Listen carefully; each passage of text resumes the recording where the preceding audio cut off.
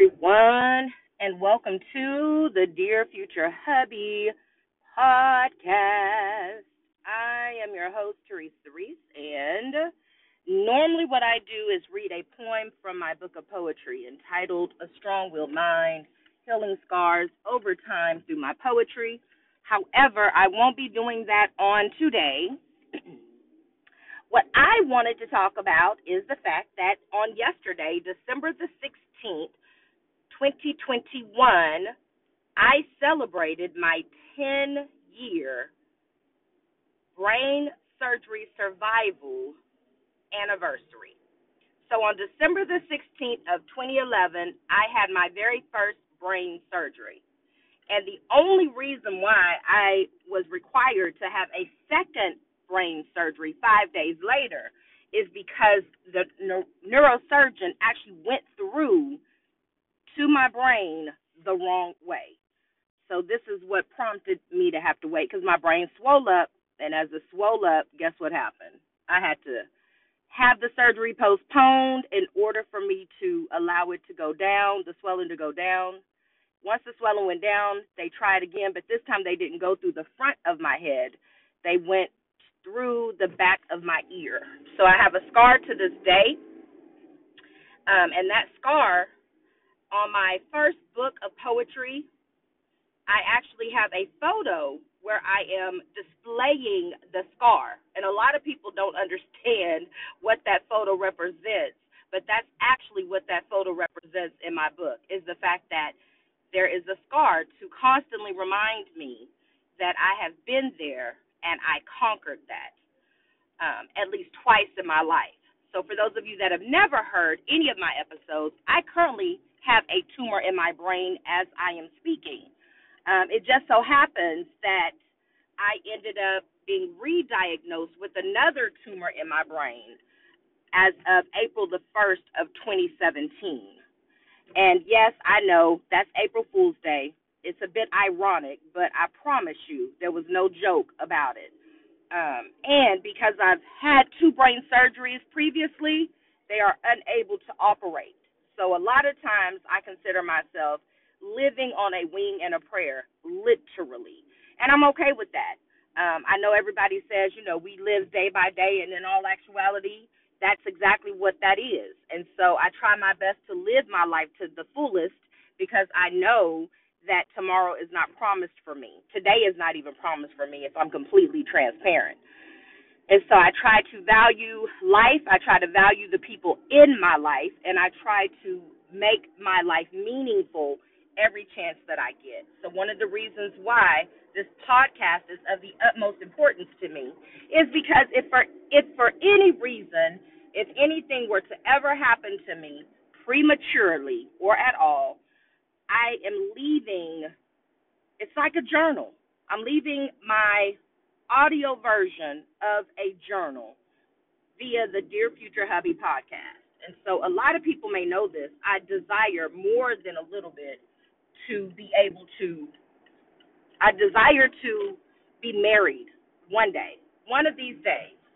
But if that should not happen, then guess what I've done? I've done everything that I can to live my best life now.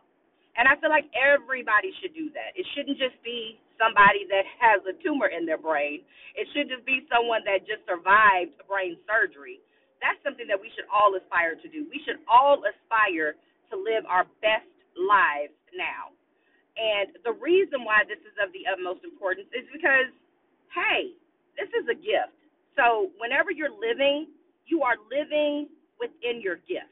Life is truly a gift. And there's a lot of people that take it for granted. There's a lot of people that play with their lives. There's a lot of people that live on the edge. There's a lot of people that just don't see the value. But it's an actual gift. And so that's what I try to do when I wake up every morning. I try to let God know that I'm appreciative of the gift that he has bestowed upon me, because I know that I am so very undeserving of it.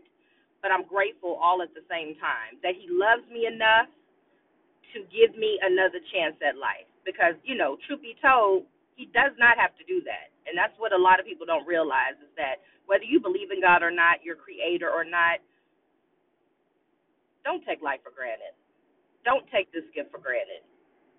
If at all possible, do your best not to take life for granted. But that's what I want to talk about because, yes, 10 years, to think that I had all these people rallying around me, praying for me, people that I had never met a day in my life were corporately praying that I would truly survive the first brain surgery. No one knew that I was going to have a second brain surgery. So when they were praying for my first brain surgery to be successful.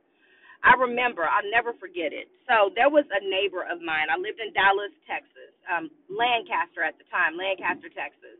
And one thing about me, I just try to allow my light to shine. I don't really talk about my walk and my journey with God as a Christian. I don't really, do that often. But there are times that I may, bring them up because it's hard for you to have a love for someone and not bring them up.